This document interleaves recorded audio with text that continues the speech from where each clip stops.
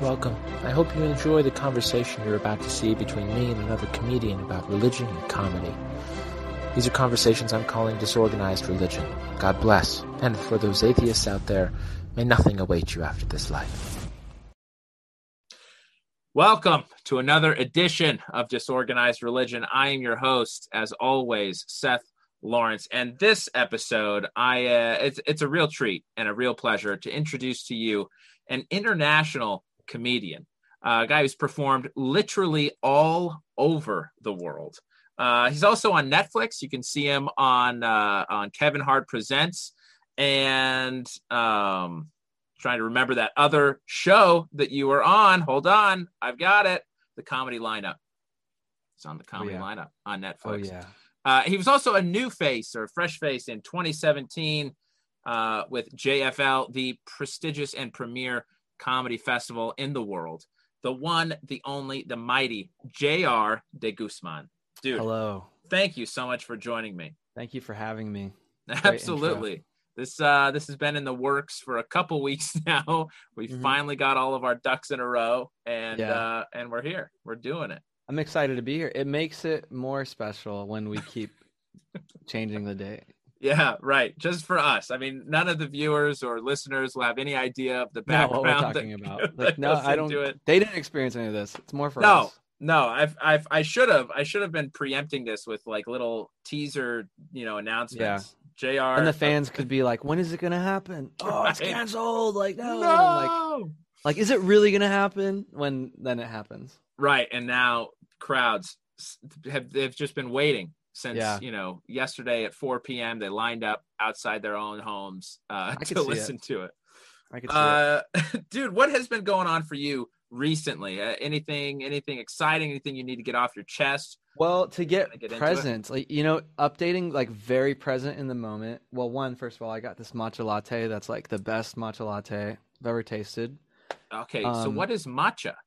Matcha, it's like a green tea. Okay. And it allows me to make a cheesy joke every time I order it. And they're like, would you like some sweetener? I'm like, not so matcha. And does it get them every time? Every time they don't laugh. Every time. And I still do it. Yeah. I still do it every time. I think every stand-up set, we should have a little joke just for us. Yeah, like that know for sure won't work, but you enjoyed writing it. Right. Well, I mean, even if it does or doesn't, but it's for you. It's for you as the performer to kind of be like, I don't care if it works or not, but this one's for me, guys. Bombing on stage has allowed me to have the freedom to, like, I don't care about bombing off stage now. Like, when I'm bombing off stage, I'm like, this doesn't hurt me. Yeah. Yeah. So is it worse bombing in private, like on a date, let's say, or is it worse bombing on a stage? Oh, man, that's hard. Actually, yeah, okay, I take back everything I just said. I'm a liar. Bombing on a date, that still hurts. Yeah, does it? That still hurts. What was your worst date bomb story? Oh, let's put them both joke? Together. My worst date bomb was bombing at a show that was a first date.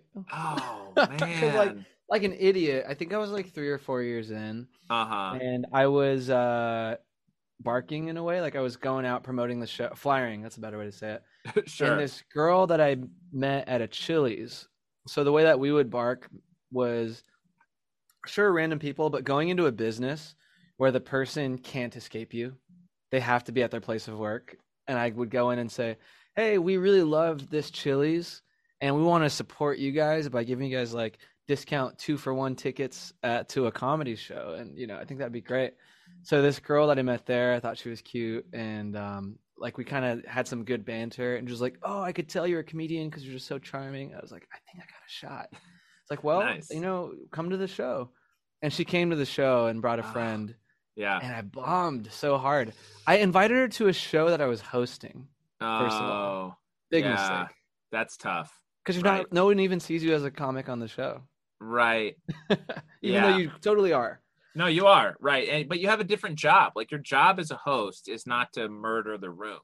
No, and it's a pretty hard job to murder the room as a host, but some people are so good at it, and it's very impressive. Like, they just warm up the crowd, and the crowd almost like misses them when they leave. Like, oh, that guy was good. Right, but don't you is there part, I don't know. I've heard there are hundreds of different theories on stand-up, hundreds of different theories on how to host properly. One theory that I've heard is that if you host and you're like the best one on the show, you have failed as a host. You actually did not do your job. That's interesting. Yeah. I can see that. I can see that. Like, well, like you said, there's many philosophies. I guess in going with that one, it's like your job was to set up the other comics, specifically the headliner. And so Right. if you're taking away the show, it's not really about you. But I do know that I think the UK style, it's like the two, let's say like most paid or like most respected spots are hosting and headlining Yeah. instead of like feature and headliner. Right. Because the host, I think, comes back like they have an intermission, and I think the host does a set before and after intermission, and then it's the headliner. Oh, okay. Because it's their job to really like, if any of the other comics suck, it's their job to like be the glue of the show. So Right. I guess it just Right. depends. Yeah. Yeah, I mean, the host, it is a very fine line because you need to be likable. You need to get the crowd on your side and ready for comedy. Yeah. And that doesn't mean that you go up and necessarily have to bomb as a host. Yeah. But it's not like you come off there being like, man, I'm going to push some merch tonight, guys. Oh, yeah. If you're pushing merch as a host, you're totally an asshole. It's like, what? Right. Yeah. Right. But there is that fine line where you want to be liked, you want them laughing, but you don't want them necessarily to be like, well, I can't wait for that guy to come back, you know? And I don't know how you do that because I thought about like it before where it's like, let's say you're like, do you purposely tone it down or is it like you purposefully, I don't know, like keep bringing up the headline? You know what I mean? I think there's some people Right. who know how to do that better. Yeah, sure. I mean, I think it's all of it is just practice, you know? Yeah. Well, so yeah, go ahead. Well, I was gonna say to cap off that story, that girl and I, it was funny because we were like kind of hanging out before that date. Like I think I hung out with her for like a lunch or something. After that show, this is where I realized bombing in front of a person is just such a big, like their impression of you, their first impression of you is so important. Right. Because I bombed, and then it was just so different after that. Like I would text like, "Oh, do you want to go to the river and hang out?" Or like, I'm like kind of busy, and oh no. Like, and then like, or it's like where we used to hang out alone. It was like, "Oh yeah, like can my sister come?" And I'm like, "Why?" Yeah. Why does your sister need to be there? Yeah. Interesting. And his sister was older or younger? I think older. Okay. Yeah. So like a chaperone almost. Exactly. Yeah. Just make sure. Like after seeing how many people don't like you when you're on stage, like, I think I need to make sure that you're normal and right. Oh, that's so brutal. And as a host, it's not. Yeah, I don't know. Sometimes you bomb. You can definitely bomb as a host, but if the rest of the show, and this is what I think lay people don't quite understand, is if the rest of the show was good, was the rest of the show good that you hosted? Oh, that's interesting. Oh, that show? Yeah. Yeah, I don't even think that happened. All right, well maybe you did bomb. I was going to try to throw you a little lifeline. No one else knows what happened. I appreciate it, but no, the rest of the show was bad too, and it wasn't like a full show. So now you just look like a guy who like doesn't do this. Do you know if that makes sense? Yeah, or doesn't do it incredibly well, which might have been true for that time. I mean, 4 years in, everyone I think considers all of us who are like, I'm about 4 years in right now. I hope people still consider me. You seem to be doing pretty well for 4 years in. Well, thank you. But they say like 7 to 10, right, is like when you really start kind of hitting it, I guess. Sure.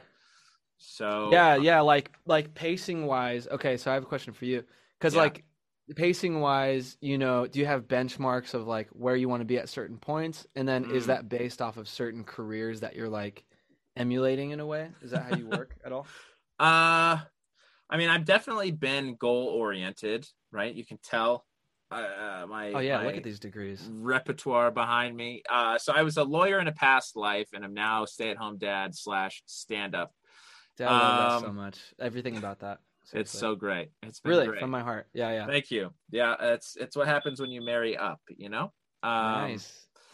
So there is definitely a goal mindset that I have about it, and I don't know that I necessarily look at benchmarks so much as like the next kind of goal, but maybe that's Okay. the same thing and we're just getting into semantics, you know? Sure. So like my next goal or benchmark for me is a dry bar special. I'd love to Cool. get 25 minutes down in a dry bar special, get some good exposure Is Dry that way. Bar 25? I that think about they how are long it is? now around 25 to a half hour. That's perfect. They moved from the full hour down. I think that's smart, in Yeah. my opinion, but it's Yeah. always changing. So yeah. Yeah, it is. I think they saw this more kind of consumption culture happening in short bursts. Mm-hmm. So they thought, why compete with the Netflix and others that are putting out full hours Yeah. and just do kind of a Comedy Central special format? It's a smart you know? business thing. It's like rather than trying to compete, it's just set your own market. Yeah. Be the best at this niche. Right. Well, and you're hitting, twice as many people, right? Say you have a budget to do, certain number of comics at an hour. Mm-hmm. Theoretically, I think you double that by shortening the special, Yeah, I know. So, And I ask a lot of people now, are they watching the full hours?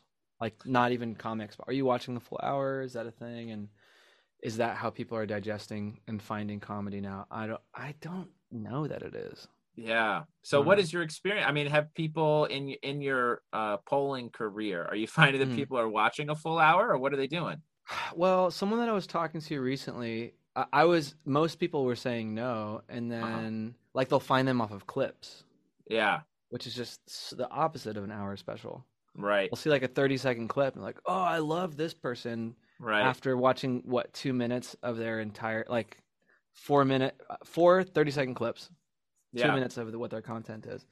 So, that changed a lot for me philosophy wise, as far as like, is the hour special still what I'm aiming for? It is classically, but I don't know. But so I don't know. But then this girl I was talking to recently said that she does watch them, and like she'll put them on while she's like cleaning or something like in the background. So Sure, which is exactly how we want to be consumed.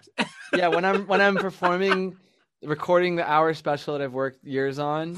Yeah. And maybe I put some of my own money, or like a production company is really banking on me. Right. It's to make sure that somebody has something to just like tune out to. It's Right. white noise. Like they could choose my special or just like Rain. The Yeah. sound of rain. Yeah, exactly. I mean, what's the difference? Yeah, Unbelievable. Yeah, that's so it's true though. The other aspect of this clip kind of culture that YouTube has really inspired is you'll get snippets that don't, and I think you sort of alluded to this, but it doesn't give you the full picture of the comic. So Sure. to really put this into perspective, you think about watching a Bill Burr on like a late night, where he's doing his late night set, which has to be clean-ish for TV. Yep. And then he's in an interview setting, which is great, but most of the time it's just the host setting Bill up for a joke. It's like alley-oop bits. Yeah, right. I'm not saying Bill Burr is not talented. I'm just saying that's exactly what you're saying on here. And I want the record to show that Seth is disrespecting Bill. There's a beef, and it started here. Man, I'll tell you what, if I were important enough for that to matter, I would love that already. Hey, man, my point is though that people watch Bill Burr, like my father-in-law watched Bill Burr in that scenario and was like, "Oh, I love him," and then watched the special and was shocked that it was so different. And I think we've seen this not just with like personal people, but you look at the White House Correspondents' Dinner when they invite Michelle Wolf, and they're like, "Oh, what was this?" And then they get Bill Burr on Saturday Night Live, and he has a set that I think is phenomenal. Same, but in the room, it didn't seem to play very well. So, that makes me wonder, like, right, there's the two ways, because I was very, very clean for like most of when I started. And I think the last maybe 3 years, I sort of dived into just like whatever I want to talk about, I'll do. Sure. I mean, I don't know because as you saw, I think I did like just dirty songs when that came on. Yeah. But the thing I did for Netflix was clean. The thing I did for Comedy Central was clean. And I had a philosophy to it too. I was like, if this is the first thing that a bigger audience will see, I want it to reach a more general audience. Yeah. And because even back then I had dirty stuff in my act, But we're kind of like what you were mentioning with like Bill Burr being on SNL or Michelle Wolf being on there, and then like you're getting like that is them, Yeah. but they booked them maybe seeing another context of them. I wonder, like, is the philosophy for me or anyone else to be able to adapt to a bunch of different things, or is it to just be 100% you and be booked for that and have people know you really well? You know, like let's say like Tim Dillon or Andrew Schultz, because people know them in a long form platform like Right. a podcast. Sure. And so they kind of have an idea of their personality. When they book them, there's no surprises when they say that. And there's no reason to be like, I'm going to cancel them because they said this. Right. Because that's like, you know, that's what they are. Yeah. You know, versus, I mean, this is so different, but like Cosby shocked the world. Such a different example, but yes. I can't think of another one off the top of my head of like of just that was such a bad example. Sheer dishonesty from the get-go. yeah. But you know what I mean? I should do something that's not sexual assault. I'm trying to think about anything that maybe your examples were good. Maybe Shane Gillis. Maybe Shane Gillis to an extent, right? Where it's like he has his stand-up, which is not PC. Mm-hmm. But you know, we tailor things for an audience pretty frequently. And then he's on a podcast, which is free form, and his own podcast. It'd be one thing if he were a guest, I think. Mm-hmm. But when it's his own and it's a free form, just let's talk about whatever podcast. Yeah. You know, I mean, it's right. It's kind of tough. I mean, maybe another example is like Tony Hinchcliffe, or if you go to, which is like super recent and maybe even super inside. But I don't know that. Yeah, maybe it is. Maybe it's not. I'm not sure. You can even back up to like a Louis C.K., right? It's like Louis C.K.'s comedy was not ever wholesome. Mm-hmm. Very talented comedian, prolific comedian. Mm-hmm. But it's sort of like, it comes out that he's masturbating in front of people, arguably with consent, arguably, you know, sort of a forced consent, I guess, in some ways. Mm-hmm. Are you really surprised, though, given what he was joking about for a decade? Sure. Well, even, I don't know. Or like, in that one, it's funny because that one has a lot of like gray areas where it's like there was consent, but it's also the like invisible lines of like dominance or hierarchy. And so that one's like, it's a weird one. I just to throw that in there, but I don't have like a super specific take on it. Yeah. But another comic example is like, not assault wise, but like, like Nikki Glazer. Yeah. She has like the long form stuff and is very much like her on everything she's on, and is still able to do late night sets. Yeah. You know, and it's like kind of edgy still, but she can adapt it. But it's pretty like edgy, even like going on Conan. I think she'll still talk about like her vagina or like anal and stuff. Right. And but you like, you know, it wouldn't be like if she hosted SNL and said that stuff, it'd be like a shock. Yeah. You know what I mean? So I don't know. For me, I think the goal is to get somewhere closer to that where it's just authentic everywhere. But you know, as far as putting that into action, that's hard because it's like I still do want to try to work everywhere. Right. You know what I mean? Like, I don't want to be like, I don't give a fuck about anything. It's like, no, I give a lot of fucks. I care. Right. Well, I want to, let's delve into that a little bit. Cause I am still dealing with this kind of, cause I work clean. I don't know that I work PC, but, and clean is one of those words in comedy that can mean 100 different things. Yeah. But when I say clean, I mean late night or TV ready, you know? Yeah. So when you talk about, you know, clean versus kind of yourself or honest, I mean, what was, for me, a lot of it is kind of my religious background. I'm wondering for you, what was the debate you were having between being clean and just being, you know, yourself or being honest up on stage? Yeah. Well, let's see. Because, and even that, it's so layered because, and it's cool hearing your background on it too. Like I was doing clean a lot in the beginning to try to work for like TV, to do like TV sets. And also when I started doing colleges, I needed like a clean hour for NACA, specific subset of colleges, NACA. Yeah. So I was like, to work. everywhere, and which I wanted to do. Basically, you had to be clean in my mind. Yeah. And then I reached a point where it was like this was just for me where I started to feel robotic. But like I don't think that it would be true everywhere. It was like I think there's a real me that writes clean and has clean things I want to talk about. But I started to feel like so constricted because it was just for so long I was just doing clean and just trying to write clean. And that it like all came out like the opposite foot dropped where I was just, well, this is funny to me. Let me try this. Yeah. And that's sort of now coming back to the middle again for me where, okay, I got that out of my system. Let me go back to the middle. But that being said, I did get baptized in 2019. Oh, interesting. So yeah, and so that was an interesting transition for me where I'm still now trying to figure out how do I talk about stuff on stage and and then morally like and like how do I use like my Christian or spiritual philosophies to like guide that as well. I haven't really found that middle ground yet where like because I'm not necessarily like aiming to go on as I'm a Christian comic like like is it Michael Jr. Have you seen him? No. He's like a very much like Christian comic, tours churches, or John Crist or these other people. And I think they're great. I don't think that that's the aim that I'm going for. Yeah. Like, but more so like Nick Thune, who's like Christian, but is also like just a comic everywhere. Not a Christian comic. Right. So I'm still figuring out that balance because I do go up there. I talk about sex. Like there was a show where my most recent Instagram post was me doing crowd work where this guy made a joke about being gay. They're obviously two straight guys.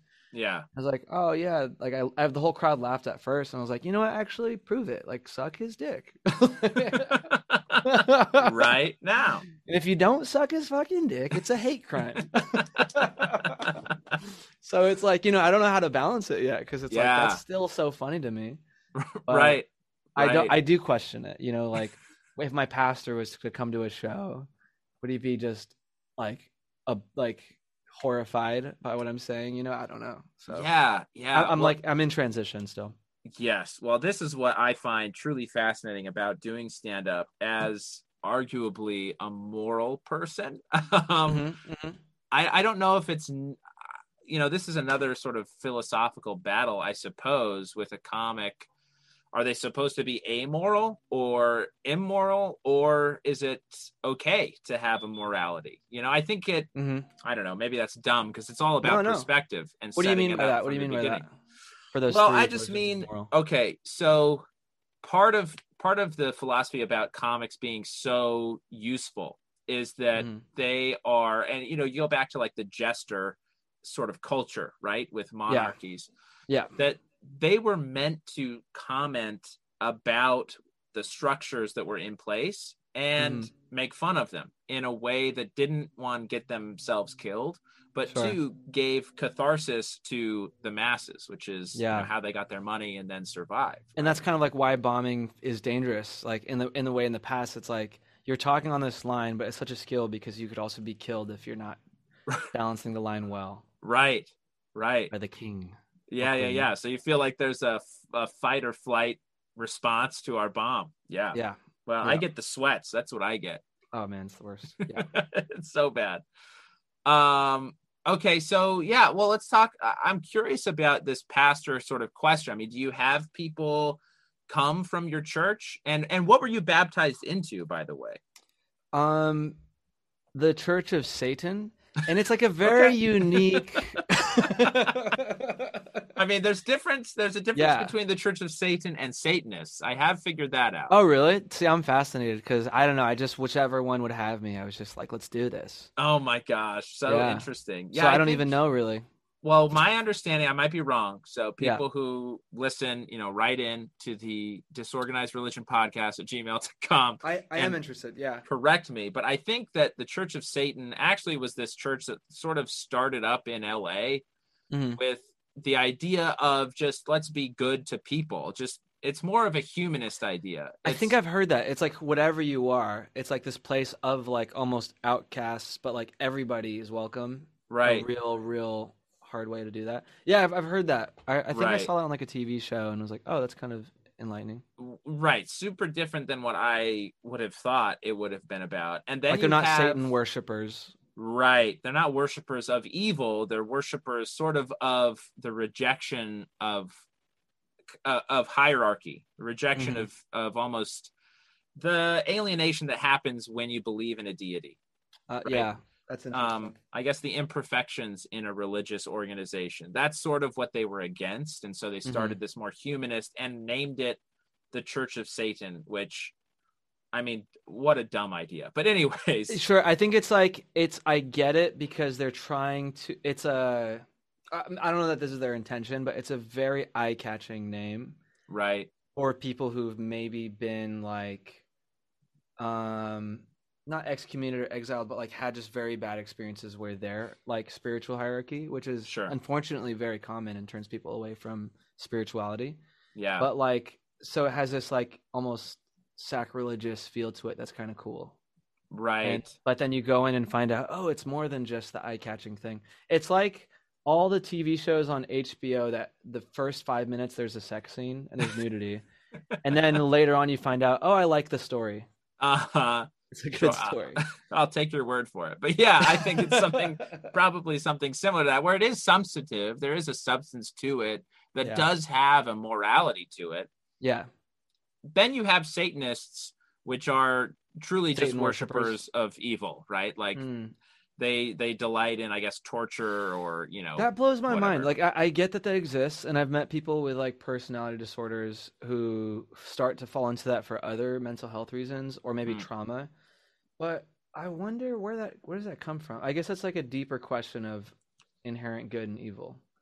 Yeah, I think so. I think there's also a very tempting aspect of overcoming self through pain, right? Like it's just a very visual and visceral faith structure, I suppose, right? A visceral or visual way to overcome it through self-flagellation or whatever it is. Yeah, it's like it's almost like any feeling is like you just want to. It's like high stimulation, right? Same thing we get from extreme pleasure or extreme pain. It's like just processed as like the same thing. Yeah, yeah, that's interesting. So, what was your conversion process like to the Church of Satan? So I mean, it was, it's so much more. It sounds like it's going to be intense, but it's just so much more technical. There's a lot of red tape, a lot of paperwork. Sure, and it would have to be red. Yeah, it would have to be red paperwork. That was the unique thing of them. Yeah. Just paper, like social security number stuff, kind of like what's your tax bracket, how much can you donate? Right. So wait, did you join the Satanist church, the Church of Satan, or the Scientology church? Which one did you? Yeah, they're so confusingly similar. Which one were you actually baptized into? It was a blur, man. It was a blur. It happened so fast. Next thing you know, I'm in it, and I got 6 guys under me, and I have to have them sell products to 6 guys under them. It's hard to explain. It's like this pyramid thing. Sure. Yeah. But you could get infinity money at the end if that's they're all selling. That's what I was sold. Right. That's what I was told by we call them mentors. My mentor, my business mentor. Yeah. It's weirdly infused church and business in this. Well, there's no better way to do it than mixing money and faith. It's some kind of scheme. I don't know if there's a word for it, but it's like this pyramid structure. And it's like a scheme thing. Yeah. Like people who get into it pay for those who come into it later, kind of a thing. Exactly. Gotcha. Yeah. So it really could work. Structure. It could work as long as people keep joining. Exactly that. So I really believe in it, and it's done a lot for me. That's what's great. Interesting is I've actually been a guy who so many people approach me about pyramid schemes and like multi-level marketing. There's something about me that says like this is going to be the next guy to like take advantage of. Right. Well, I mean, you were baptized in 2019, which is something that doesn't often, people convert to different faiths at different points in their lives. It happens. My mom converted to Mormonism when she was in her mid-20s. It seems to be coming to be less and less the mode, especially to get baptized as an adult. Right. Especially in America. So maybe that's part of it, the same vibe that got these proselyting people to your house and got you to commit in 2019. It's the same sort of trust structure, Utah. I think so. Yeah. I mean, Utah's big into Mormonism, obviously, and a lot of multi-level marketing schemes or ploys or businesses also come out of Utah. So. And and I don't think it's a just it's these people are easy to take advantage of thing, but I do think there's a parallel, and I think it's this. I think it's like when you read what's the word I'm looking for? Okay, so I feel lucky that when I was at that phase of my low times, that the net that I was caught in when I was seeking some meaning or identity or, trying to figure out the next step of my life, I was lucky that the one that made sense and fit was. So I got baptized in a non-denominational Christian church. Oh, okay. And I was glad that it was that because. It is sad that that point is where people can be taken into a cult, sure, an extreme neo-Nazi group, an extreme or a multi-level marketing scheme thing or whatever. There's some correlation to that you're more prone at those times. And I'm thankful that mine was a baptism at a chill church. Right. Because it can be worse, I've seen it happen to people where they're I was at a very low time. But I would say it wasn't just that. I don't think it was just, I was at a low time and I need to cling to anything. Maybe it's a new relationship or it's a new hobby. I will say it was faith and grace kept showing up in my life at hard times. And I would listen to it for a second and then, and then ignore it again. Yeah. And this time it was the last straw in a way where I was you know what? I've had this on and off relationship with God where God has always shown up and I'm the one that's in my college girl party phase. Yeah. No, I'm not ready yet to settle down. But God, every time I showed up on God's doorstep, drunken and blacked out, my makeup smeared, God's hey, it's cool. I get what you're going through.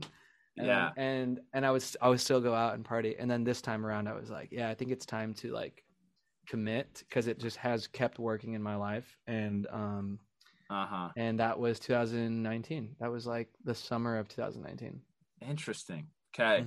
I definitely want to come back to this and talk about kind of that cycle because it seems also in your life and just spiritually speaking, but also comedically, you've gone through some cycles of outlook and kind of commitment to different styles. So I want to come back to one thing you mentioned comedically, or maybe two things. One's a little bit lighter, and that is the difference in styles internationally. So you've performed in, Amsterdam, Tokyo, England, all over the place. So, and you mentioned this style in England of having an intermission and the host really kind of being there to shepherd the crowd into comedic mindset. What style do you like better? Because the American style is more the host is there up top and then they pop in for a couple seconds in between. Totally, man. I don't know. Because Asia, for example, it just depends on who's producing the show because everywhere I was performing, it would be an English speaking community in abroad. So when I was performing in Asia, that's where I got to first see the British style because I was in Singapore. And it was very much British English kind of society. Especially because I think Malaysia and Singapore, it was British colonized. And so that's where I experienced that. And it was different for me. It was weird to just, the show stopped and we're all going to come back. Yeah. But it worked. I don't know why that worked. It was going to the theater. Sure. There's an intermission, then you're going to get the final act. Yeah. So it wasn't it killed the momentum. Maybe, that's a tough one. I don't know. Maybe I like that better because there are times, sometimes headlining a club in America where it feels like by the time you go on, it has been a long time already. Yeah. And they need a little bit of a break instead of just going straight into it. But I'm not really sure. I'm not sure that I actually really have a preference. They've both been fine. Uh-huh. I've done well and I've bombed at both. So there's not a clear winner for you. I think the one that I like the most will be the one that I'm the most successful at the end of the day. Well, like that one's better. Yeah. Oh my gosh. Well, very fun. The other is this vacillation between working clean and maybe, working super blue or finding a middle ground. What value have you seen? I mean, did you see a value in working clean, or was it really just kind of a means to an end? And, sure. Where do you stand on that right now? Well, 100% I see a value in working clean. So I guess I'll speak off of right now, because back then a lot of it was just, I was still figuring out my voice. Mm-hmm. But right now I think I kind of know my voice a lot better. I've been doing stand-up about 10 years, and I also know that it's going to keep evolving. But for example, like when I go on a show, it is just inherently easier to be dirty. And most comics on the showcase, if you're doing a showcase, will be dirty. Yeah. So I think instantly when you're going clean, you stand out. Mm-hmm. And for me, that's just a huge thing in comedy. In any art form is to stand out and want to be unique. I wouldn't say it's just like maybe there's a challenge to, I'm going to write cleaner. It's whatever. But I wouldn't even fully say that because I think just if it's funny, it's funny. Right. But I do think that if you write clean, just naturally you're going to stand out, and you're more inclined to write about topics that are more unique as well, to you or whatever. So, and even right now, like I feel this thing, like when I am being like dirtier, or the jokes or songs that I've written are dirtier, and that's what I'm excited to do, and I go on a show and everyone's dirty, I instantly am like, I don't want to do this stuff. I'm like, I don't want to do this tonight. Interesting. I wish there was something clean that I just written. And then but unfortunately a lot of the clean stuff that I had is like older. Right. So I'm like not as excited to do that for that reason too. Right. But I guess I sort of trust the process of like, that's just what was true in my mind for the last year. And I think I'm naturally feeling where it's like, I think I kind of want to talk about personal stuff again. Yeah. Yeah. Do you think that has coincided with your spiritual journey at all? This sort of clean to not clean to clean-ish again, or is there no relation? No, there's some relation, because the weird thing is when I was cleaner before I got baptized. And then I got really dirty like around that time that I got baptized. It was like, the best way I can describe it is like, I don't think it had to do with church or my faith, but I started to, part of the low point right before I got baptized was like maybe identity crisis. Like I just wasn't really sure who I was, like what I was doing, or what my voice was in all aspects of my life, not just comedy. Yeah. And so when I did get baptized, like that's like commitment. That's like a choice to go a certain direction. And I started being more clear for myself of like making choices that were from me, instead of just being reactive. And that was a choice. And so at that same time, I made a very, like before that even too, I was being reactive with writing clean. I was just writing clean because I had I had a TV set I was striving for, or an album I was striving. So this, I was like, I don't want to be reactive. So I think I consciously want to write this song, Asian Guys Can Smash. Right. Conservative in the streets, liberal in the sheets. This is funny to me. Right. And then now, like, I think that was very true and authentic for that time. And I don't know what's going to be next, to be honest. But I feel like I'm stepping into a new cycle of writing and perspective right now. Yeah. Well, very exciting. So now, okay, I want to talk, since you've alluded more to the spirituality side of it and kind of what was going on for you. I think that crisis of identity is particularly huge for comics, because it's so much of what we bring to the stage is an identity. And what I want to ask you is regarding this identity. I mean, how did you find, you said you feel like you're kind of finding your voice now, your identity now. What steps have you taken, or what has been that journey of self-discovery for you?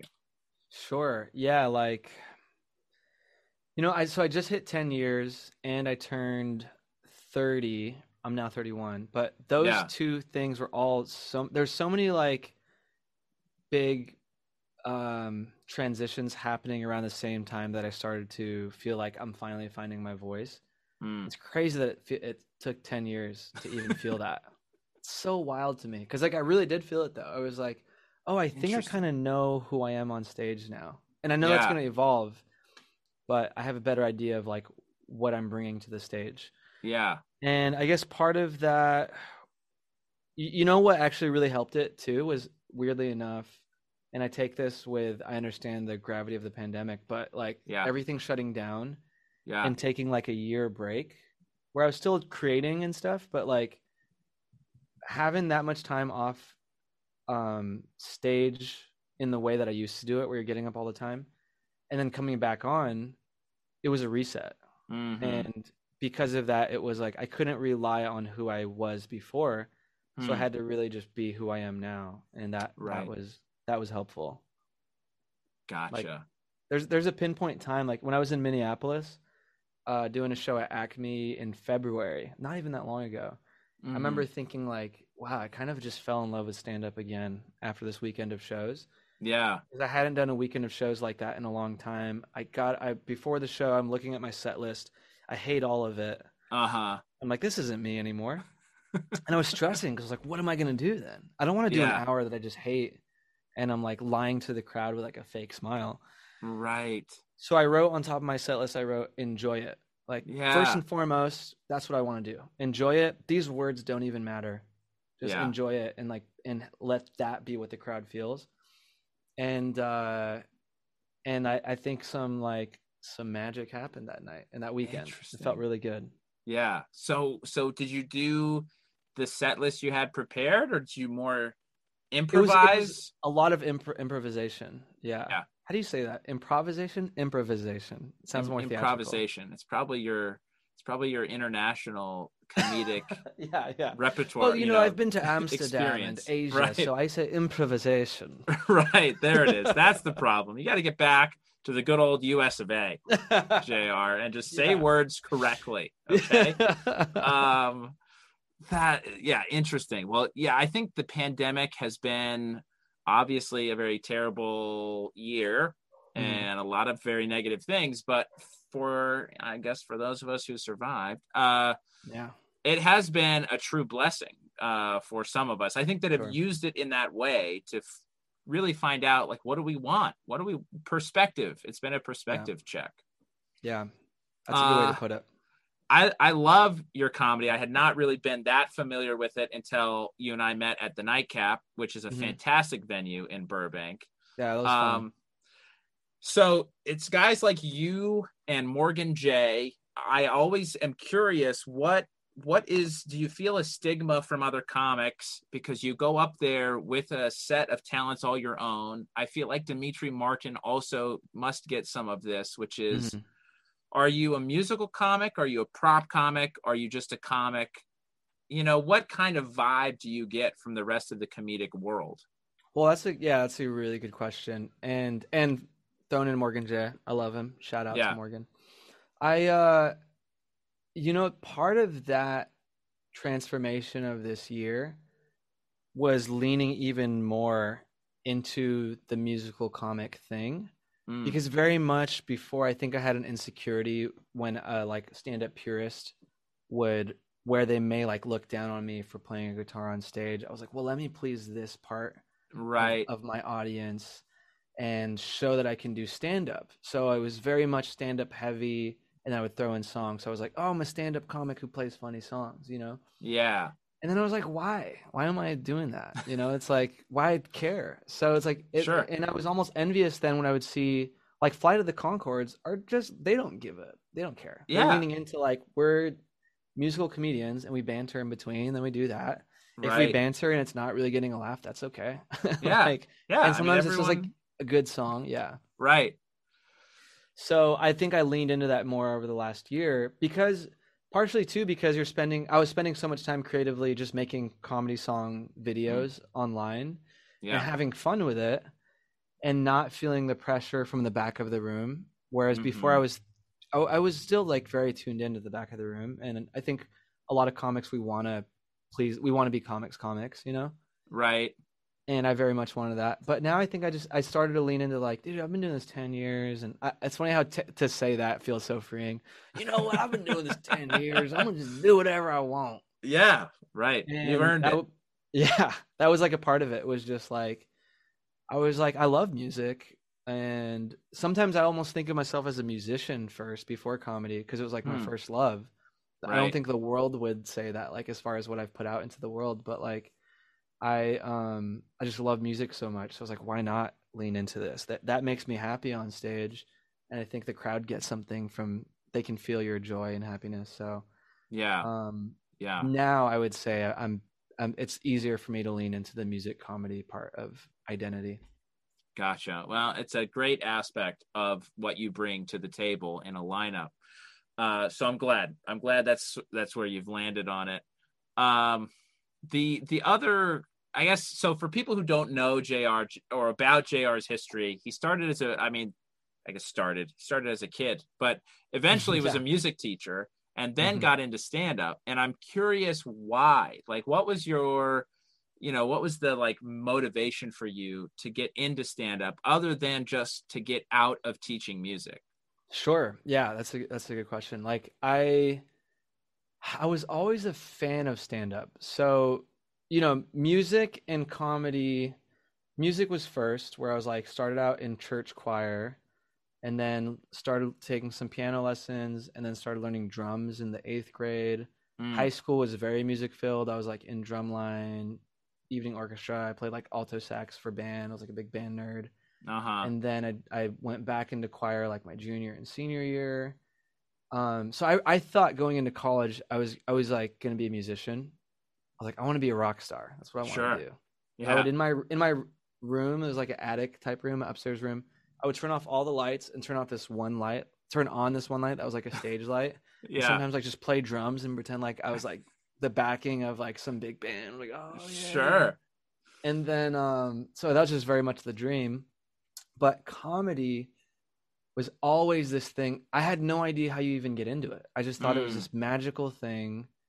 I would watch like Conan every night and like Premium Blend and watch comics and almost like start to talk in that form with my friends. Like, you ever notice like girls like do this thing and like guys do this thing? Like, you don't know what it is, but you're kind of starting to do the joke structure. Right. And so it was like I loved it, and I always like thought it was cool, and I just had so much admiration for comics. And then the transition from music into comedy was in college. Like, I think I wanted to try out like improv, and then I didn't get into the improv group of my college, which is so heartbreaking. Right. Well, first it was I wanted to get into the a cappella group, didn't get in. Yeah. Like, oh man, like who am I then? I thought this was going to be my future. Right. And then I didn't get into the improv group. And then finally, I would always play stand-up specials for my friends. And so they knew I loved stand-up. And my buddy was like, hey, there's a stand-up class at UC Davis. Huh. And so when I took that class is when I like started to see like an access point of how people did it. Yeah. And I just got addicted to it at that point. I just was writing jokes like at 12 at night in the 24-hour library at UC Davis and everything. So sure. Got hooked. Gotcha. That's awesome. Also, okay. I feel like I can't tell because I drank so much caffeine this morning. If like a 1-minute answer is turning into like a 20-minute answer. No, this has been great. I hope others have enjoyed it as much as I have. It's been very insightful. I've really appreciated the depth of your responses. And I want to keep that depth as we move into the more, I think, personal and interesting aspect of our lives, which is our spirituality. Yeah. Which I find fascinating in that, I grew up religious. And we have a lot of parallels, JR. I also played alto saxophone in the band. I had this momentary thought that being a rock star would be amazing, but you know, I never possessed the musical talent to do that. You fought the law, and the law won. They did, and I became a lawyer. Actually, it won that hard. So did you grow up religious? Yeah. So, and I have so many questions about your spirituality too. I love these conversations. I actually it was a fitting day. I came from a lunch meeting with somebody from my church. They're basically really trying to get like a donation for this like ministry they were doing. Oh, okay. And I did it. Oh, wow. Good for you. Yeah. It's a multi-level marketing scheme. That's it. So what's the return on your investment going to be like? It depends on how many people I can get under me. So, right. How many people they save or like how much money you make depends on how much money you want to make. Right. You got to spend money to make money. And that is where you are. Yeah. But so I kind of had these conversations this morning, and now I have it with you. It's like I could talk about spirituality and faith all day. Right. Yeah. So could I. Man, but I grew up in the Catholic Church. So my parents were Catholic. I was baptized Catholic. And kindergarten to my senior year in high school, Catholic school. Oh, wow. So you guys were going to mass every week? Every Friday and Sunday. Wow. So you guys were in it. You were practicing Catholics. Deep in it. Yeah. Okay. Yeah. So then what happens in between, you know, senior year of college and 2019? Sure. So actually senior year of high school. Senior year of high school. That's when I graduated from a Catholic high school. And, you know, I don't know. I think it was some specific things that I had noticed in some church groups, because I don't want to pin it on any like the schools or anything like any organizations like that, but just some experiences I had with people unfortunately made it that by the time I graduated, I like didn't want anything to do with religion. Okay. I felt like there was some hypocrisy that I had seen. Sure. And, you know, specifically like the anti like LGBT parts of it and certain things like that. For example, I just felt like were just hard to like. They felt like the best way I can describe it. I felt like I saw aspects of the church, of people in the church that were like using church teachings to like just for their own hate.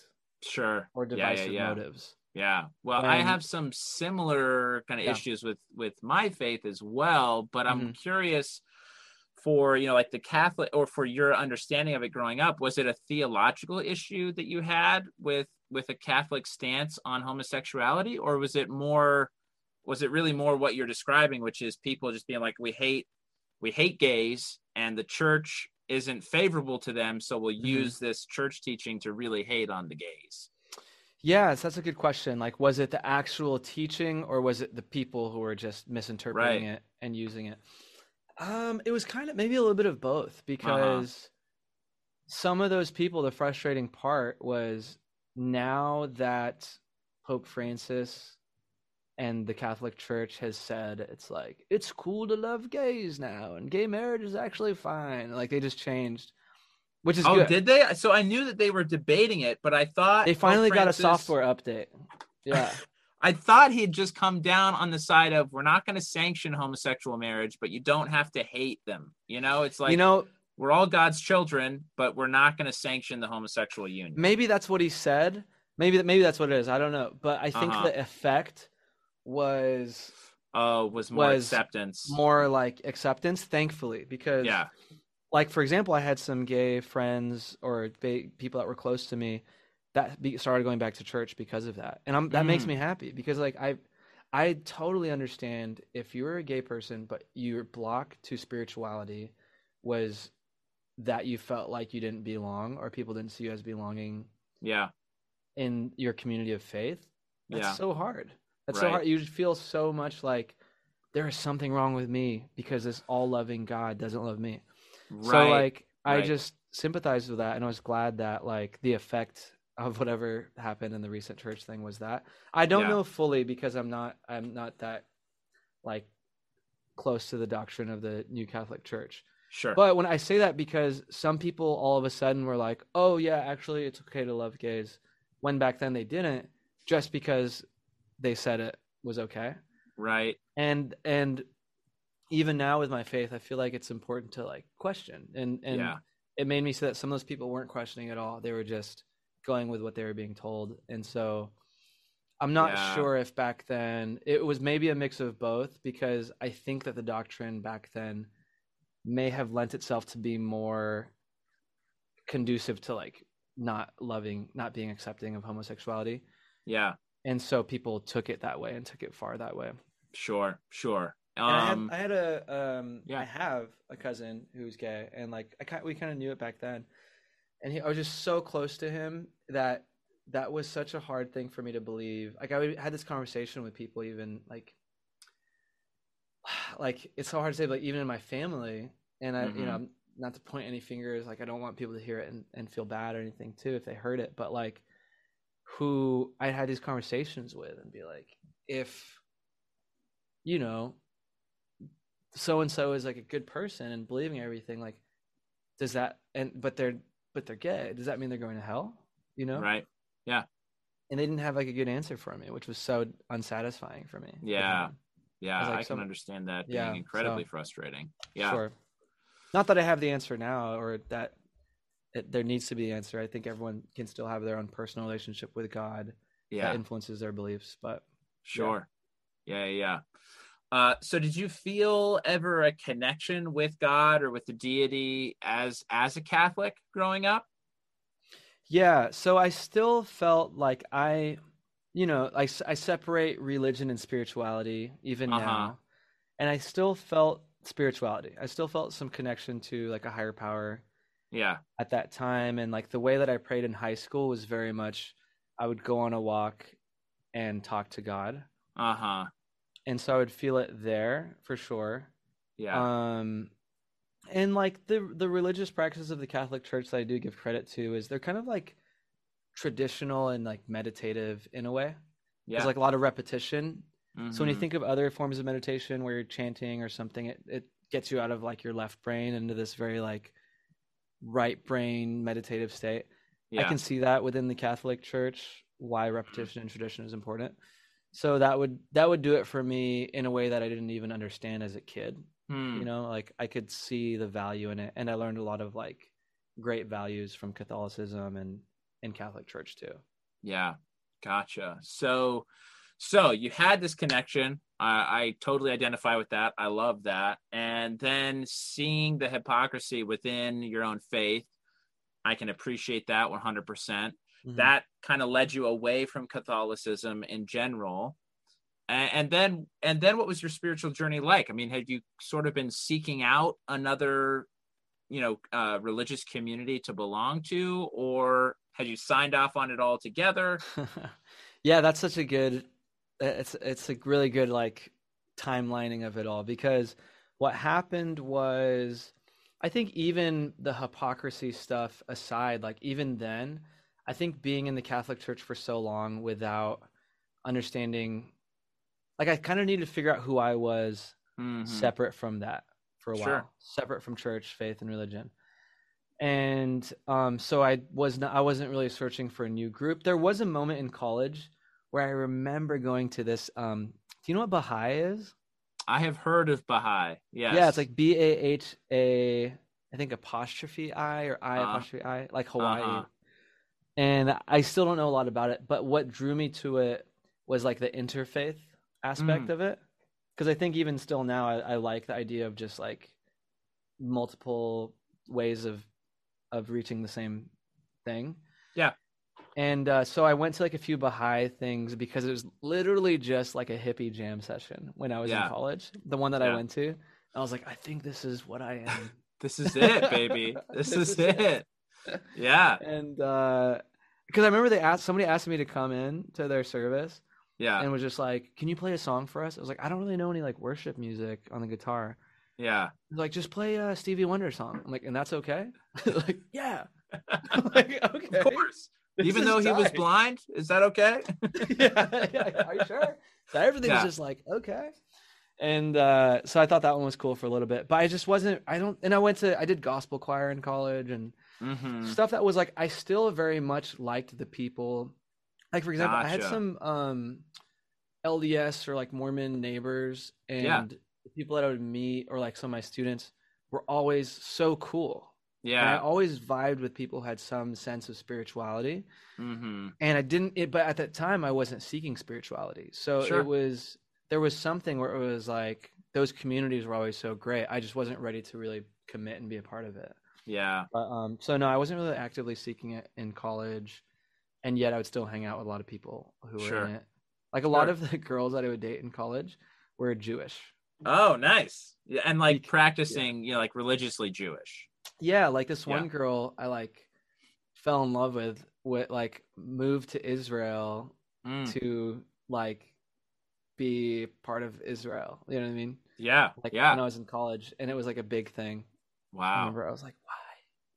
Why you leave me for your people? Yeah, why are you leaving for this belief that is so strong in your heart? Right. I'm more important than that. Man. Okay, so then what changed? What changed for you come 2019? What made it so you were ready to commit to one sort of community? Well, let's see. So that was a journey. I would say it was like the entire journey of like 2008 to 2019. There was a lot of, I feel like without faith, I hesitate to say that because of people who might listen to this and are just still don't have faith. Like, I'm not judging them. Sure. This was just my experience. JR's not judging you. I'm judging you. No, it's fine. Seth, go ahead. On the other hand, right. So hardcore judging. Yeah. Like for me, looking back on it, and I didn't think this at the time, but I felt like I was like a chicken running around without his head. Where I just was really just seeking depth in anything. So like partying, alcohol, drugs, sex, whatever you'd name it, to the max, or like where certain things would like fill me temporarily. Such a like a very like Christian spiritual way to talk, but it's right. I always like to speak of these things in like a layman's term, like not a specific religion, because it just seems like more relatable. But like, I guess it's just they wouldn't fill me. Like I would just keep reaching points of temporary happiness or temporary peace, temporary joy, without a direction, and I would reach all these dark times in those pursuits. Where it's just like end up with nothing, like and like in all of those low times, like something spiritual is what would kind of like bring me peace again. And like, so for example, it's funny, I just told this story this morning for that guy that wanted a donation. Good guy. I have no problem with him. Yeah, that's great. Like, I'm not even going to ask you for money at the end of this. So. That's the best part of everything. Right, exactly. Just doing it to learn. That's it, baby. Like 3 very specific instances I can think of is one, like I was just broke doing comedy on the road, and I was in Idaho, and I'm sleeping in my car because between shows, they're not putting you up, and I'm driving everywhere. I came back after this trip losing money, in fact. But I had stocked up my car with blankets, a little sleeping pad. I had a little like IKEA plastic drawer full of I would call instant foods, where I would just go to a gas station and get hot water, and I had a meal. Yeah. And I was sleeping in my car. It's freezing. I didn't think about that. Like, cars don't have house insulation. So I'm sleeping in my car downtown, and it's like a movie. Like I hear music and like joy and like laughter. Yeah. I'm like, what is that sound? I'm like cold shivering in my car. And I look outside, and there's like a light, like this warm light coming out of this building. And it's dark everywhere else, I'm like, what is that? So I get out of my car and like, let me go check this out. And there's like food and like singing, and they have hot cider. It's like an inn in like Lord of the Rings or like the 1600s, Yes. Come in, weary traveler. We have hot cider and like elk soup. And so I come in and just have just like the best time. I'm so like uplifted and refilled, before I even find out at the end that like, oh, it's like a worship night, and then they start talking about God and praying. Yeah. And I'm like bamboozled again. Unbelievable. The nerve you have to just give me soup, conversation, and human connection. Right. You tricked me. And oh my gosh. That's the best way. That's the Christian way. Get It's you the in with Christian one way. thing, keep you with another. exactly, you're listening to a song. You're like, yeah, this is Yeah, great. dude. And then you're tricked and you're like, wait, what is this chorus saying? Praise? Yeah. I'm God, not- you are my everything. Like What? In verse 1, you're just singing about your hardships. Thought this was Leonard Skinner. What has happened to this Yeah. song? Yeah. So and the people were just so nice. There was just such a sense of community, and and then they became my friends. Like people were showing me around Yeah. OC until I finally had my show.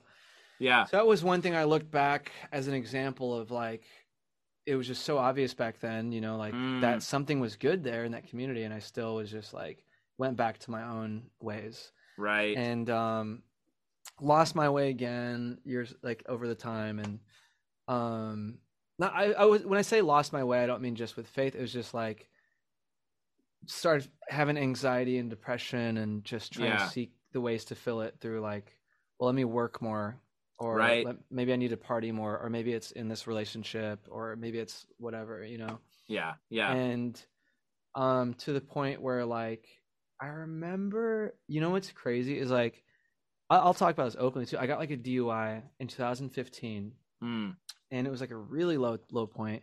I felt so much shame about it, and I had all these like opportunities that were starting to happen. Like I was talking to a college agent. Yeah. I was all these things that I wanted, and maybe doing festivals that year for the first time. Yeah. And I was like, dude, what am I doing? I'm just throwing all this stuff away, Yeah. And I mean, was that real, or is that just how you felt?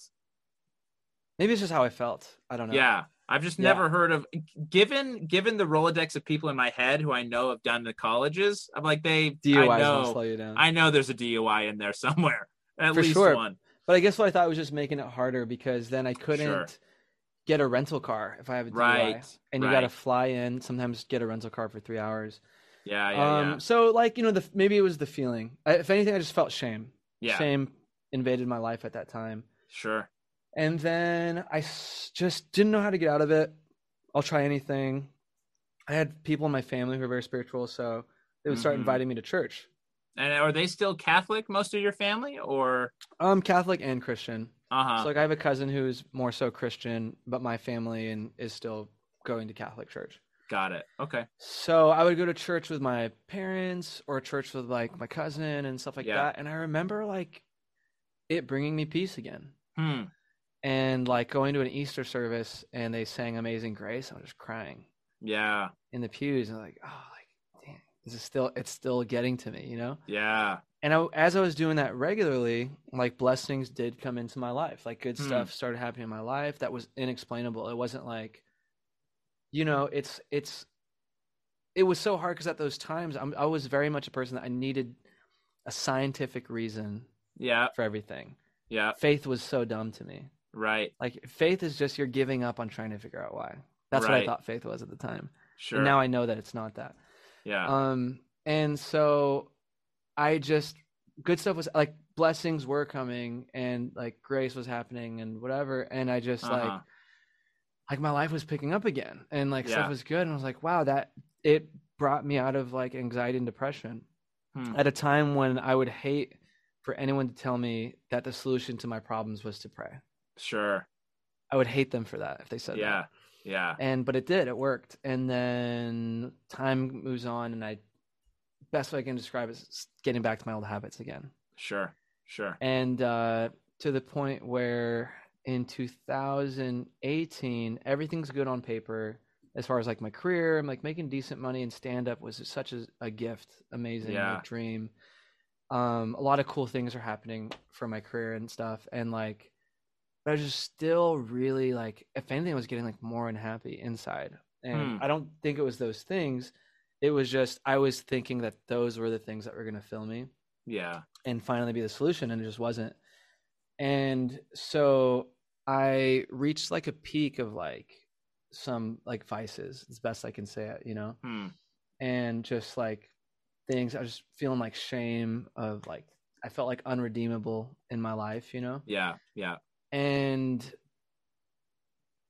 at the lowest low point when I just think like I'm unredeemable, like I don't deserve like a lot of things in my life, and I like the things that picked me up again.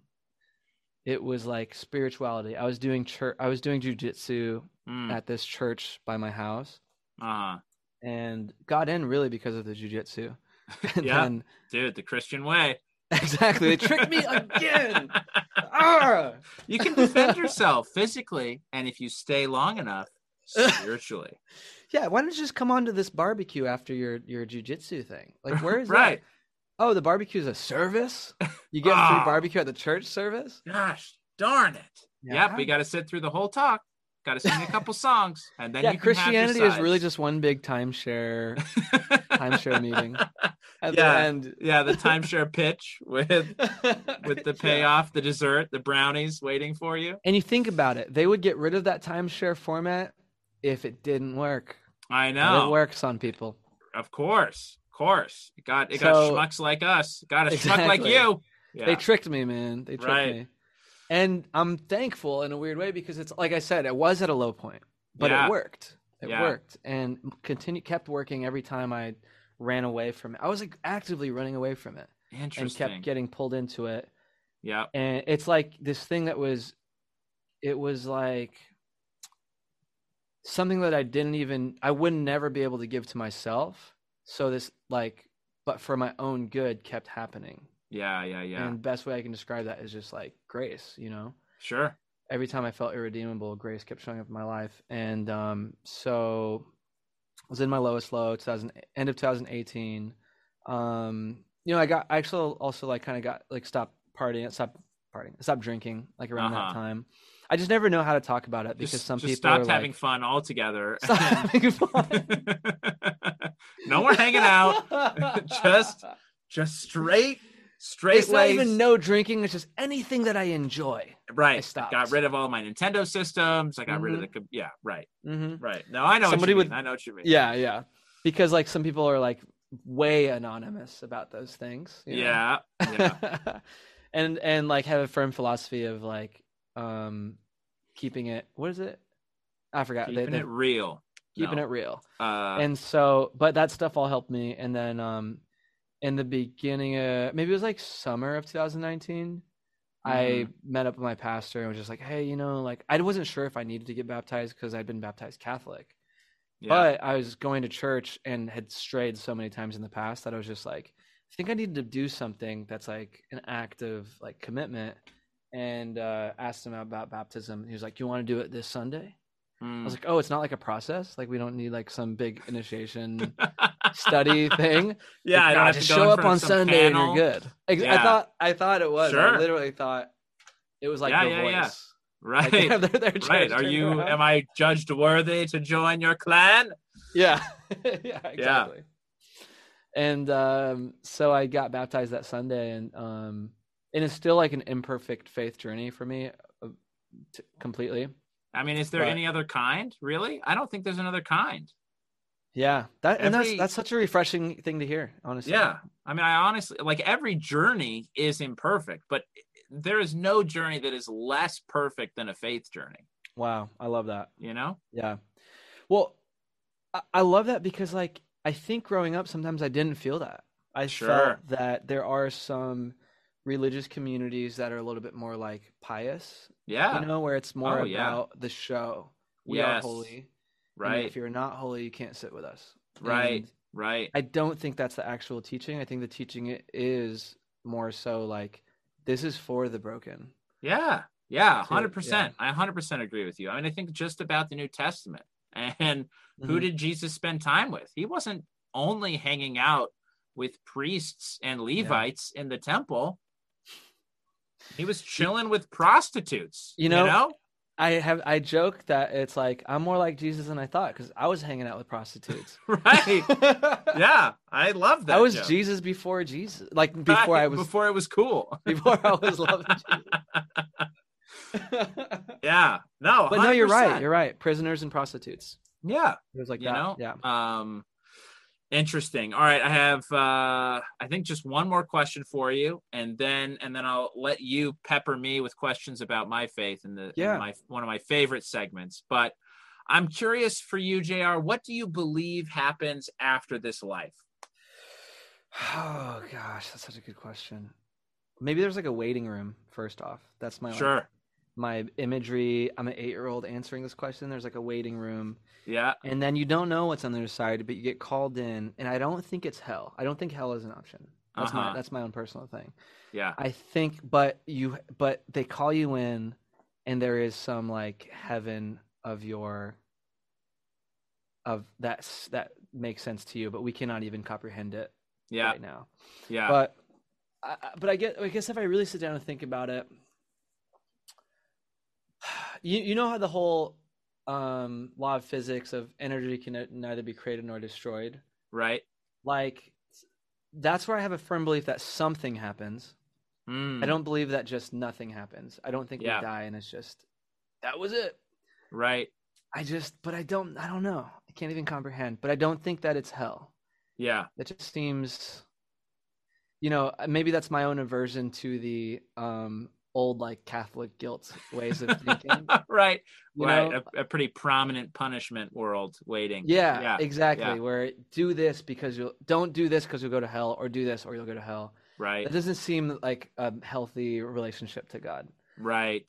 I or agree. A healthy relationship in Nothing love. Against Catholicism. I think there's a right way to do every religion. There's a wrong way to do every religion, but I do understand what you're saying. Exactly. Like I say this all with a disclaimer that I don't feel like Catholicism is doing it wrong. There was a specific people in that religion and specific people maybe in Christianity, specific people in these things that take their own interpretation of it. Yeah, and every group has those, zealots that take it to this degree where it's like, this isn't fun anymore. Does anyone, it's, I don't know, it's sort of my perception of the Hollywood high school party where everyone's getting drunk.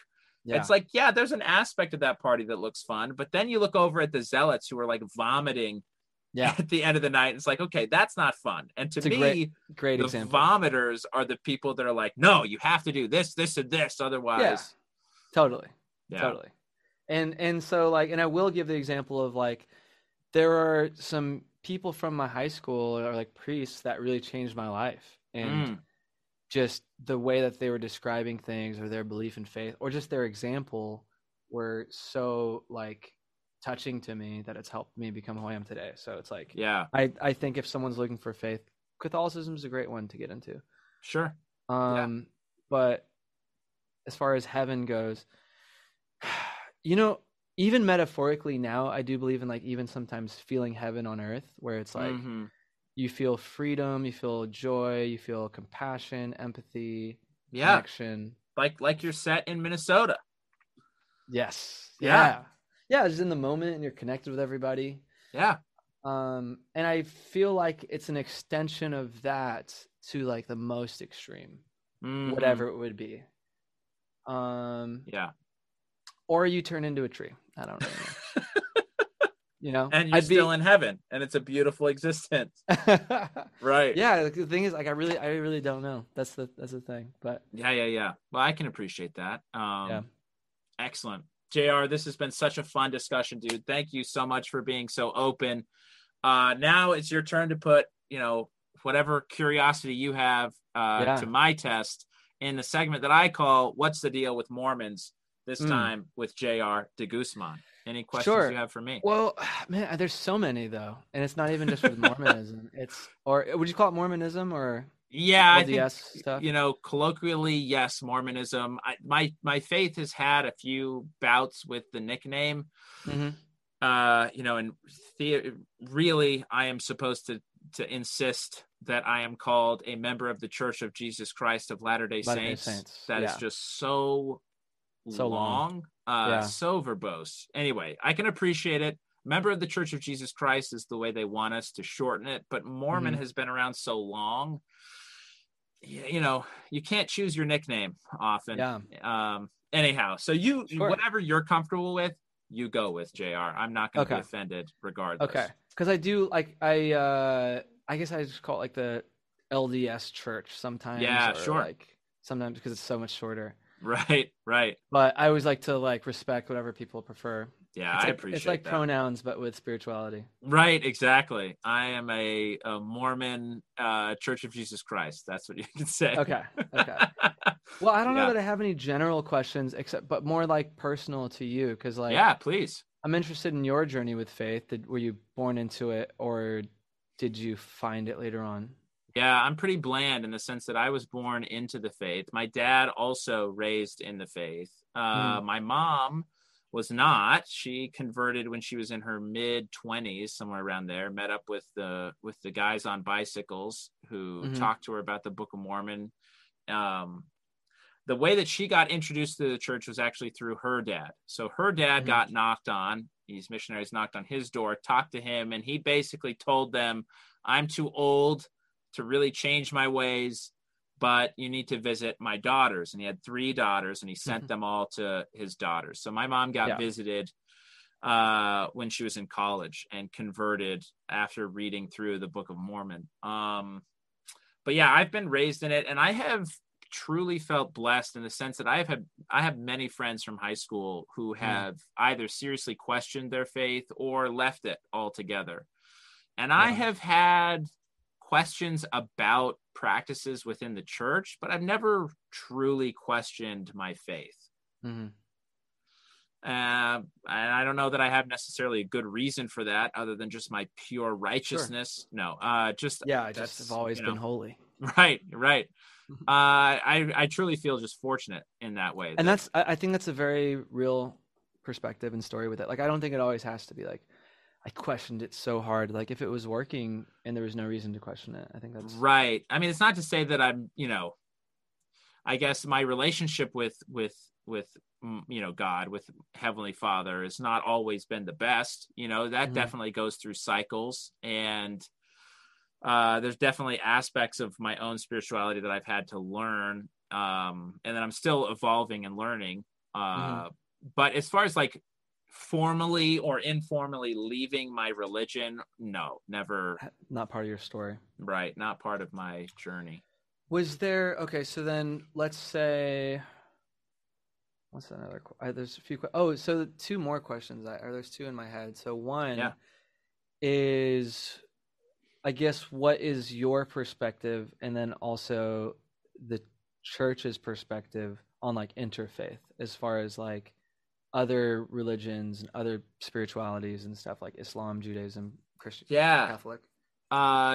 So I guess my thought is, God talks to us all in different ways. I do firmly believe truth comes from one place, and that God, our Heavenly Father and our Heavenly Mother really want us to come all back to them.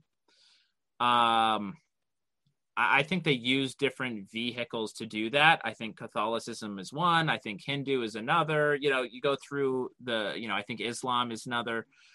You can go through every major religion. I think they all have aspects that really relate and parallel each other. I guess fundamentally, though, I do believe, and that my church's stance is one that I tend to agree with. In the end, everyone's going to be Mormon.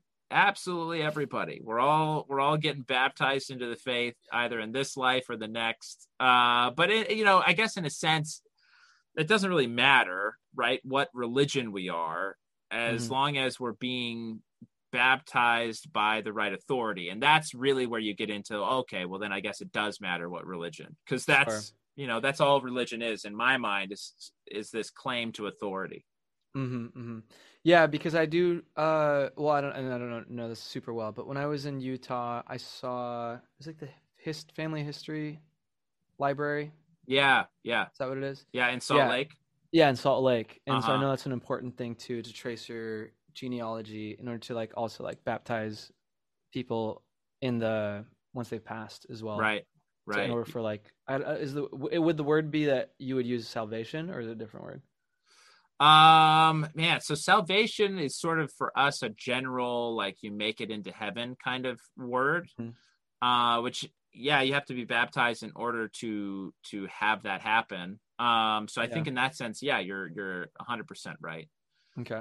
Yeah, stuff is so interesting to learn about. Cool. That's a cool perspective. And then it's like, I feel like, I want to ask like all these questions. There's so many, but sure. So I guess then, where does morality come into play for your church, and then also in your life, as far as like both with like talking on stage with comedy, but like sin, like if whether it's, I guess, like what is the attitude towards sin in that as well? Those are like, they seem like separate questions, but they came in together. Yeah, I think I understand what you're saying. The way I've thought about this question, if I understand you right, is I don't view myself as putting on some sort of how can I put it? Like, okay, so we all have a persona that is on stage, right? That's an aspect of ourself or just a character that we portray. I guess the way that I've felt most comfortable performing on stage is a somewhat exaggerated version of myself. So that being said, I still hold myself to the standards that my church has, which is to keep, your language clean, to keep your actions clean. So am I perfect?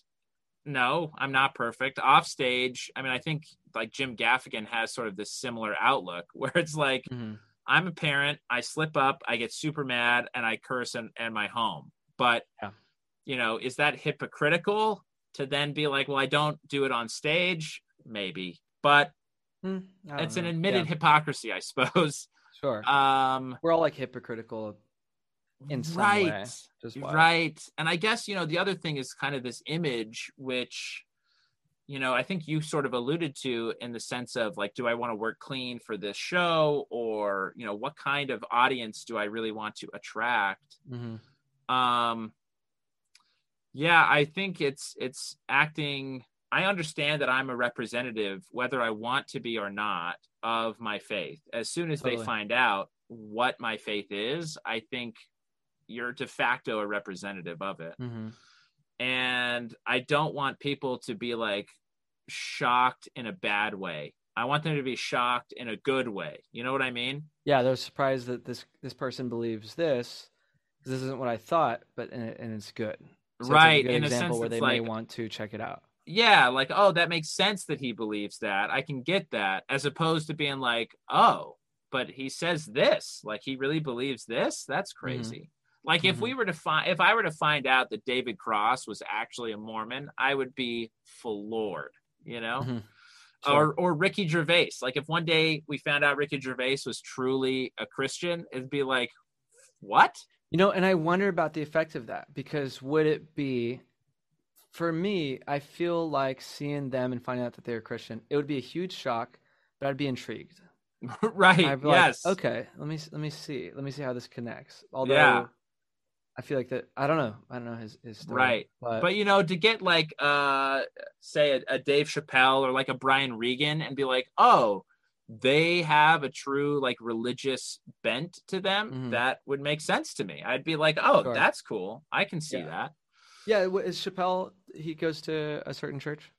I don't know, honestly. Okay. I feel like there was something about his faith recently, maybe within the last few years in the news, but I don't know. Yeah, something like that. I think he may have come out as that, but I don't really remember. Okay.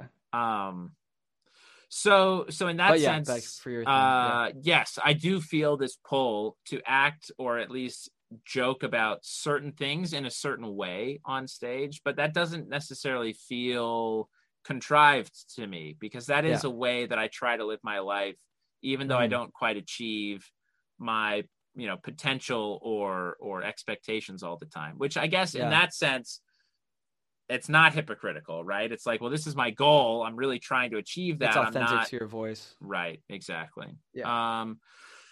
So that all being said, I have had the same struggles that I think you might have, currently in inviting like a pastor or some of the congregational members to a show that you're on, when it's like, Mhm. I'm not the only one performing. So, I've done the bringer shows at the Comedy Store where I gave everybody, the only people I really knew were people in my faith. So Yeah. I had to bring 10 of them, and it was like, okay, I'm only going to be up there for 5 to 6 minutes. And I can Mhm. tell you that I'll work as clean as I can, but I'm not going to make any sort of guarantee for anyone else on the show. Totally. And, I had some really good friends that would come out and be like, it was okay. And others being like, at least you were clean, but like, I don't know if I can come back because everyone else wasn't that clean, Interesting. Yeah. So how do you, so what's the like level of, do you feel like you have a different level of strictness or like conservativeness with like comedy and your religion than others? Or within like, my own faith? Yeah. Yeah, I think I'm definitely on the more liberal side for sure. Okay. I guess there are certain aspects of, I don't know. I mean, I guess you could see like the true, almost puritanical Mormons being like, well, you shouldn't even go to a comedy club. Just Gotcha. the fact So that's that the you're extreme even other end. right. It's like you shouldn't even expose yourself to that kind of moral depravity. Sure. And I kind of come back with this thought of, well, Jesus did. I mean, I don't understand like what's Yeah. I Totally, guess we totally. all have our thresholds. We all have our limits.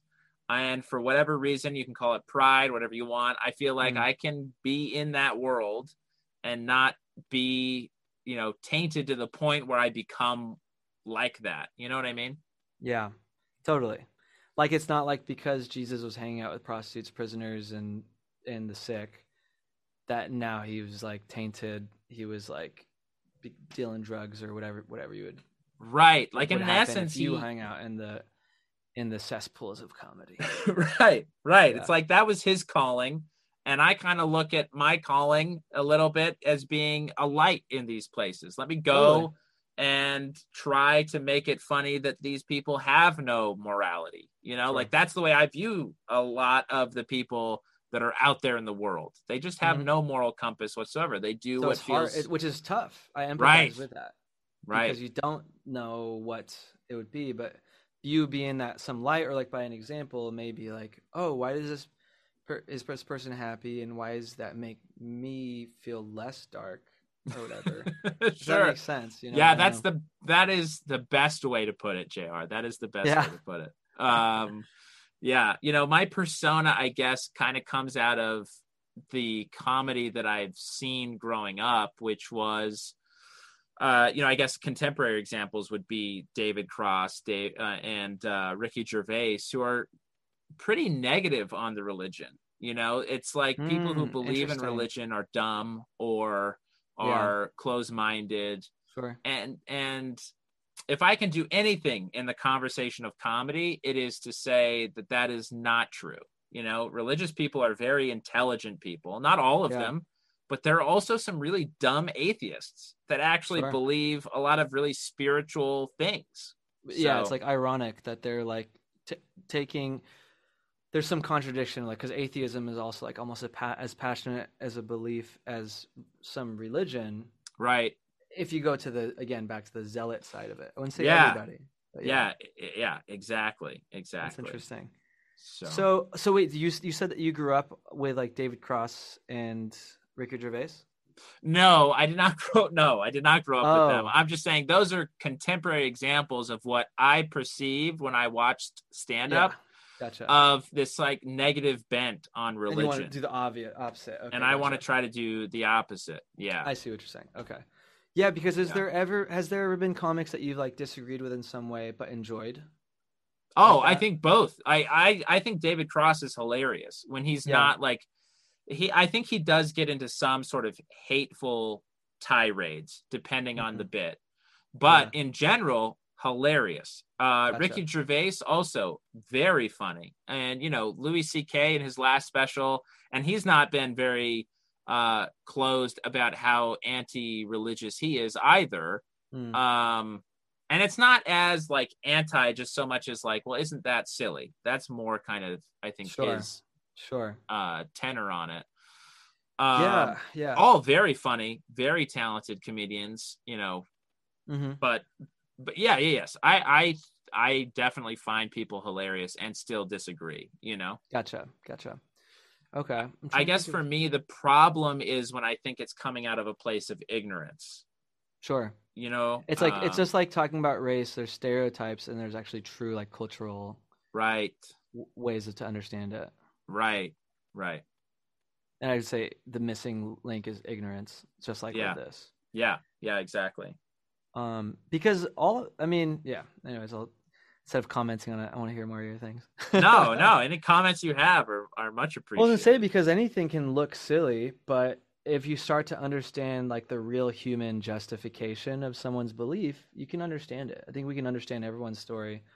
Atheist or believer. Yeah, 100%. Yeah, 100%. All it takes is a little bit of context, some listening and context. Have you gotten like pushback from your church for anything, like whether it's comedy or even other? Yeah, I mean, certainly not anything formal either way. And, people within my congregation have been really supportive. So no, I haven't had anybody come up and be like, hey, you shouldn't be doing this. And I'm not nearly, maybe one day I'll be well known enough to where general authorities are commenting a little bit about, hey, he should either calm this down or something. But no, it's nothing been fine. like that yet. Gotcha. I'm trying to think of what else, like, because I almost feel like it's I guess like I don't know what to ask because I don't know what I don't know. But well, do you have a understanding of like the afterlife for yourself that you believe in? Oh yeah, 100%. I mean, I think when you said waiting room, I was just like, dude, JR, all you need are two of my friends to come to your house, my man. And so yeah, in Mormon theology, what we understand the afterlife to be is immediately after death, we go to this place called either spirit prison or spirit paradise, which are not necessarily physical different places. We think it's all in this world. It's just a state of being, right? So the baptism is what allows us to move from a spirit sort of prison state, which is kind of feeling trapped, right? Or like, oh, I should have done X, Y, or Z in my life. And one of those things is definitely being baptized, to a space of spirit paradise, which is a more hopeful outlook on the rest of eternity, right? This idea of, oh, I can progress. There's something else that I can do. So that's kind of the waiting room until, resurrection and judgment. And then when we are judged, which I believe is going to be a pretty personal event, one that's probably just going to be between us and Jesus Christ. And I think Jesus Christ will just be like, hey, you kind of know where you're supposed to end up, right? And we'll be like, yeah, I kind of know where I'm supposed to go. And Mormon heaven and hell is kind of what you described, in the sense that we believe this traditional idea of hell as being very small, right? As far as population goes, and heaven being really, really big, and that there are sort of three states of being in heaven. So these three kingdoms of heaven, I don't know if you've heard any talk about that, but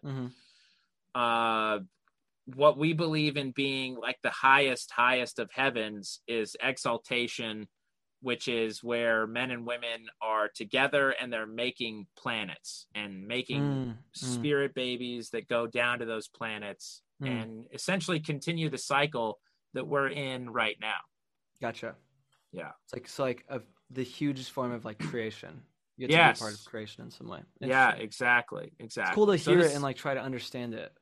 So this is why I say there's so many, parallels depending on, or regardless of which religion you look at, right? So if you look at like Hindu with nirvana, where you become part of the whole, to me, that's like, well, that's it. That's how we become part of creation. Yeah.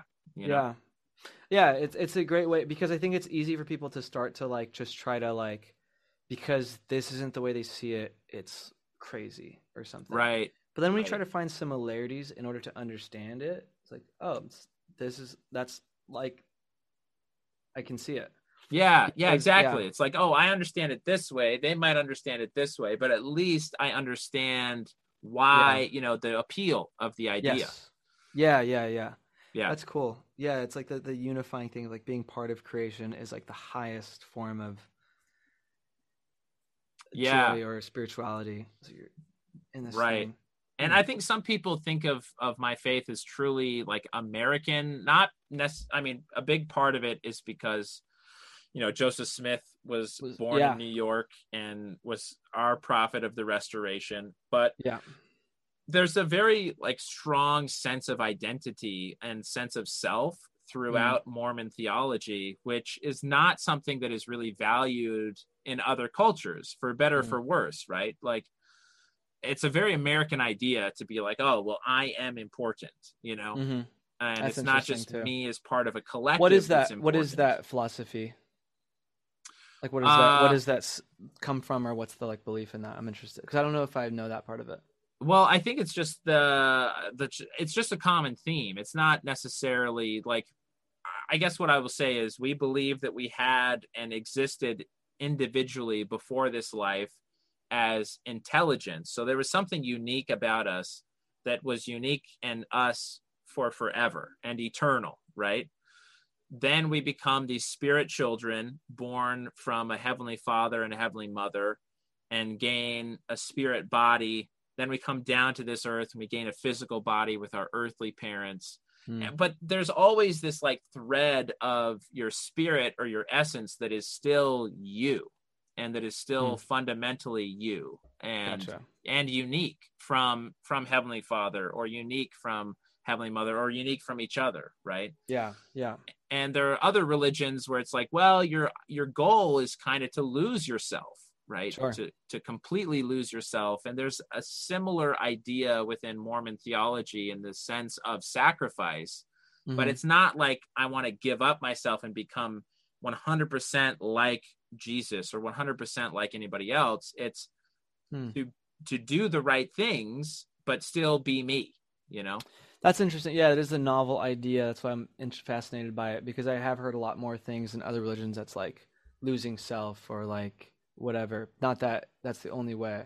So I'm interested in the ones that are like, because I also think, let's take, not in a spiritual format, but like psychology. They say like when you're of service or something, it gets you out of your own worry. Yeah. But then there's also a truth to the point of what's the metaphor of you put your own mask on before you put your kid's mask on the airplane. Oh, sure, the airline. Yeah, like you do stuff to take care of yourself, and so it just seems healthy to have that thought. So I'm interested in a religious context how they celebrate a sense of self, because it's one that I don't hear all the time. Yeah, I think the way I've thought about it is more in the idea of spiritual gifts. So, we're given certain attributes, certain lights, certain gifts that, like this light, don't hide your light under a bushel. Yeah. To I me, love that idea. Yeah. It's like, well, that's your essence, right? Like that's certain aspects of yourself that are truly good and that probably aren't 100% like anybody else. And that's why it's your light. It's part of what makes you and allows Heavenly Father to work with you to bring others. It's almost like to a him. Disservice to be ashamed of your light, of your gift.